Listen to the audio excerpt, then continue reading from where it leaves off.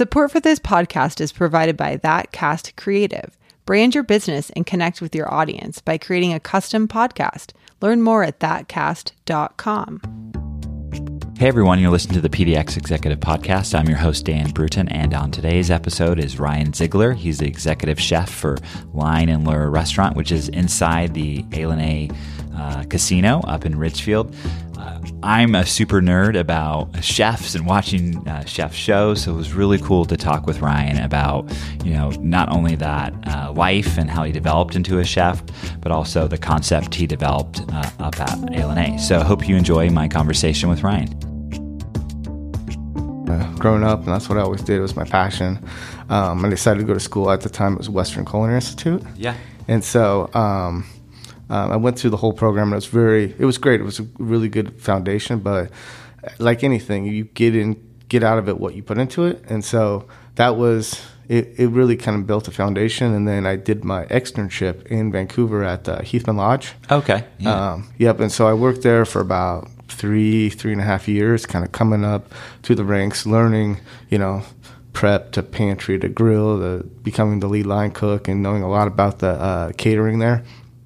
And then from there, the chef actually told me, hey, this is a pretty good gig for me and the sous chef. I know you want to grow up and I know, you want to keep building your career, but if you're going to do that, you're probably going to have to leave and find someplace else to go. Mm-hmm. So it was tough, but it really, made me look around and see what I wanted to do. Right. That's cool. And so I'm recording. So we're going. Again, I'm a super nerd about watching chef shows, the life of a chef. So I'm really interested in that, and we'll get into it because I know when you're starting out, it's kind of a hard life, right? Oh, yeah, definitely hard life. It's tough to, to make ends meets, and it's long hours, mm-hmm. no matter what that you're doing, even if it's working a station or wherever you're working in the kitchen. It's still, it's hot, it's stressful, right? It's long hours. It's it takes a little bit to grow up out of that, but. And you just had a passion for it. Yeah. And I think most of the people that do work in the kitchen probably weed out the people that don't, because you're not staying up till 2 a.m. every day because you have to love it, right? Yeah, you definitely do. And there's definitely, I guess a sense of, you get a feeling like the rush. Yeah. Especially when you accomplish something, you have a great dinner service, or you create a great dish and people come back, and now that I'm a chef that I don't do that. When you make something and it's yours and people come back and they say, I love this dish, I come back just for this. There's a certain, I don't know if you can get that at a lot of other places, just that immediate, blam, gratitude. That's super interesting. And so I know you're in a little different capacity than being on the line. Do you still get that as far as orchestrating the whole thing? Oh, yeah, definitely. Because as a chef, you're still looking at food, if you're expoing it, looking at mm-hmm. it, touching, and watching, especially watching your crew. And as a chef, I feel like you're a teacher also. Right. So you always have to be coaching and, trying to elevate your team to produce and to be great. So to watch them, the hard work that you put into them, and then for them to start to excel and to watch actually people come up through the ranks. Mm-hmm. I just promoted one of my line cooks to sous chef. Okay. So it's those moments too are, gratifying also, just to watch a growth in people that really have the same passion as you is, it's really special. Yeah. And I know, and every time, when I go out to eat, you look in the kitchen and it seems like complete chaos, but it's not. It's this orchestrated, and every night is this, I run events, so I kind of equate it to every night you have this event, right? And so how do you kind of is it stressful, or at this point it's just you come in and you're very zen about it probably, or yeah, it depends? I guess you get to a point in your career where you're pretty zen about it. Yeah. There's not too many things that can be thrown at you.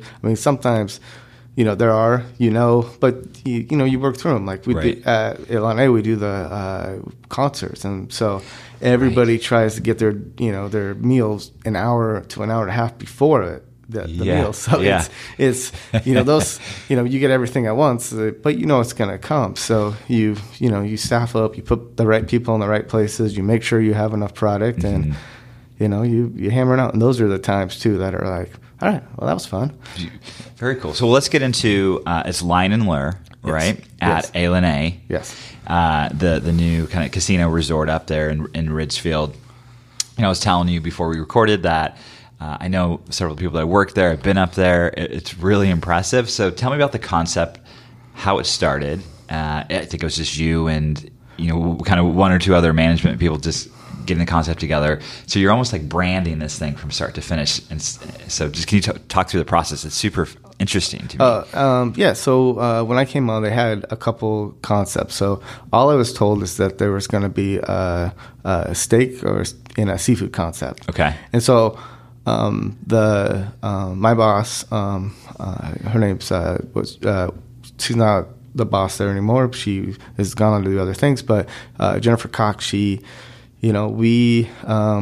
hired me, and we went on to kind of concept the restaurant. And actually, we did it in our sister restaurant. It's called Paddlefish down at Dinsley Springs in Orlando, Florida. Okay. And so it was concept after one of the mainstays. It's a focal point of our kitchen. It's a boil. So it's just like if you think like a crawfish boil or a crab boil. So this is kind of based around it. It's our our show kitchen. It's where it's at. It's a 30-gallon tank of stock that we cook food in. So Orlando Paddlefish has that, and so that was kind of based around this restaurant. But everything else was going to be based around Pacific Northwest, freshness, the abundance of seafood that we have in the local area, and also what we can get for around the produce and everything that we have here. So we sat there and just, we sat there for an hour and a half and just kind of hashed out some of the mainstays of what we wanted to put on the menu. That's very cool. And then after that, we came back in the opening and we kind of developed some stuff with our partners at Levy at the Moda Center and did a whole tasting and did everything and got it nailed down. And then we ended up opening the restaurant, and it was fun. So it's been 2 years now? Yeah, two and a half. So it was April 24th of. Okay. And how's it evolved? Because it's interesting that you started this restaurant. It's inside a casino that's just opening too. Yeah. So you're like branding the casino and the restaurant inside. So how's that kind of process been? Well, it's there was a lot of excitement when the casino opened, just for. It being new, it being something different, and people wanted to come and see.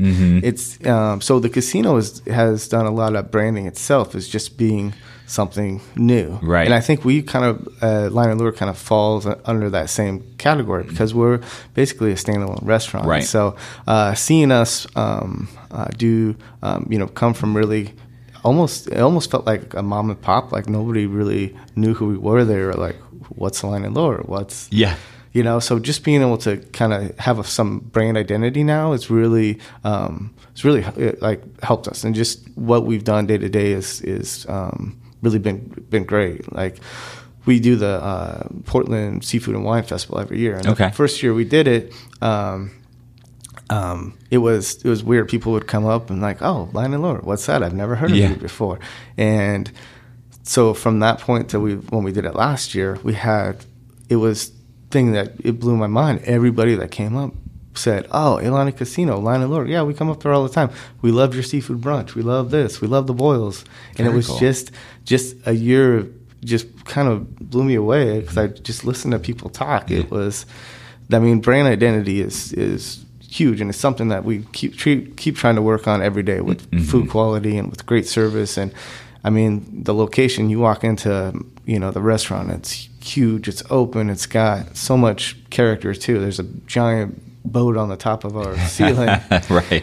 So it's the building speaks for itself, but kind of growing the food and our brand has been, again, talking about special things and about excitement that gets me excited about being a chef. Yeah, that's cool. And I want to get into the brand identity and just like the Portland food scene and different restaurants. We'll get into that and how what you see, how it's growing.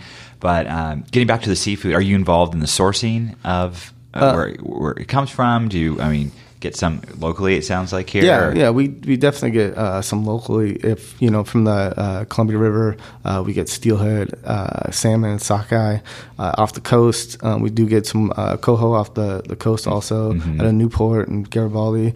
Also, Dungeness crab comes right off the coast. That's one of our mainstays that we have on our seafood brunch. And then also in the boils that I talked about. So that's just right off the coast. Plus, we utilize rockfish. Also, everything sourced, right off the Oregon, Washington coast. From oysters to crab to fish. Oregon rockfish is one of the most underrated fish. If it's prepared right. Oh, it is. And if it's fresh, it's so good. And we use it as we've used it in a couple ways, but we also use it as one of our fish and chips. Oh yeah, yeah, interesting. It's really great as a fish and chip. So, yeah, very cool. Well, let's get into Portland a little about. You've worked at other restaurants here.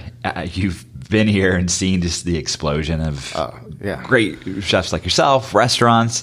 What does that mean for people like you that work in industry? And then, but also from a standpoint of there's just so much now, abundance of different places to go. How does that, measure up, I guess? Yeah, it's been incredible just to see the growth, and as Portland as a whole, as a restaurant scene. It's not only nationally recognized, but around the world as Portland as being a great, one of the meccas of restaurants. So it's really, that speaks for itself with all the great chefs that are out there, and everything they do, and how much it's a foodie city. And for me, we're a little bit distant from that, but still trying to keep those same roots, that we do. And because we feel like that's our market, even though we're, outside. Vancouver would be outside, but we're, on the outer cusp of it. So, I think people around the area come accustomed to having great food, having great service, having great atmosphere. So, really, we need to, maintain that same level of standard that they have. And do you yourself, what places do you like to go when you have time off, or do you? That's tough. There's not, as a chef, especially, it's tough to be able to go different places. I do like some places, just like little holes in the wall, especially in Vancouver. Okay.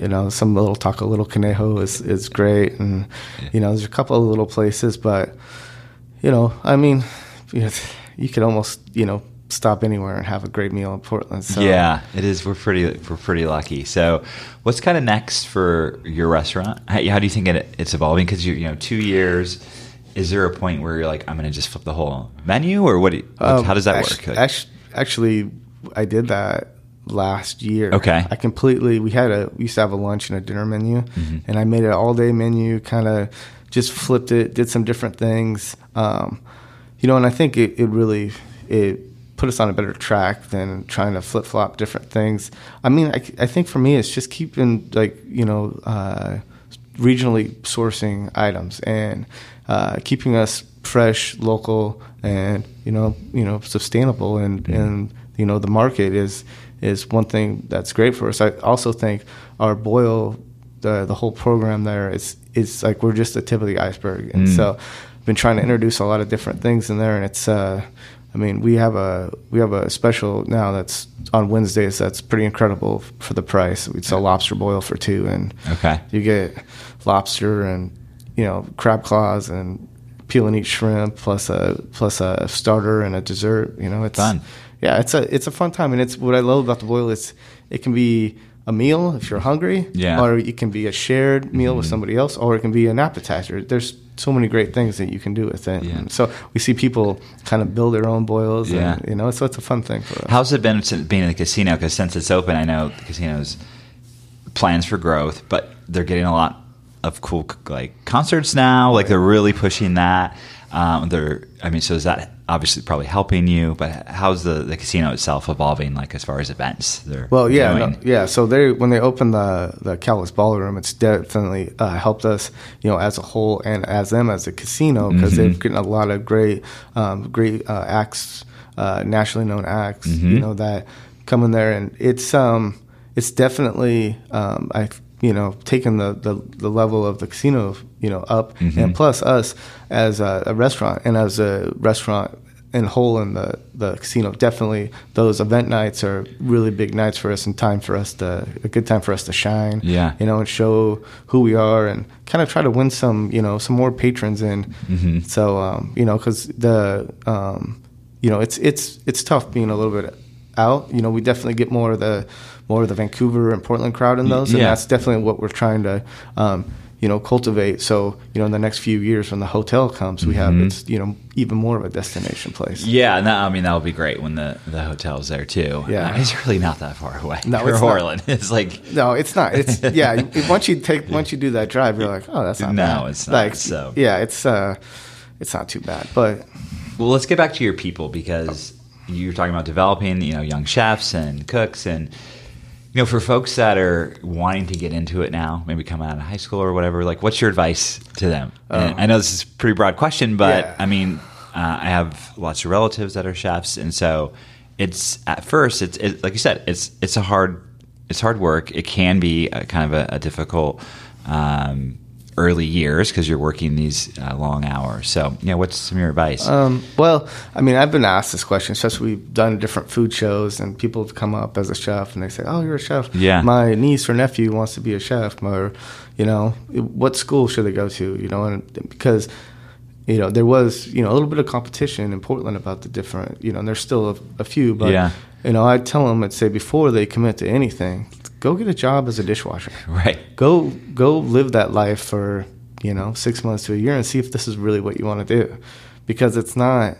And that's I love like you do. I love cooking shows. I love I just love the personalities. I love the seafood. I love how that's all become such a a craze. And I think with that, some of the culinary schools have kind of taken, like, hey, you can be a chef, you can be a sous chef, you can be a pastry chef, which I would never discount. I went to school. It's a great foundation. It's a great learning experience. It's something, if you have a passion for food, it's where you should go.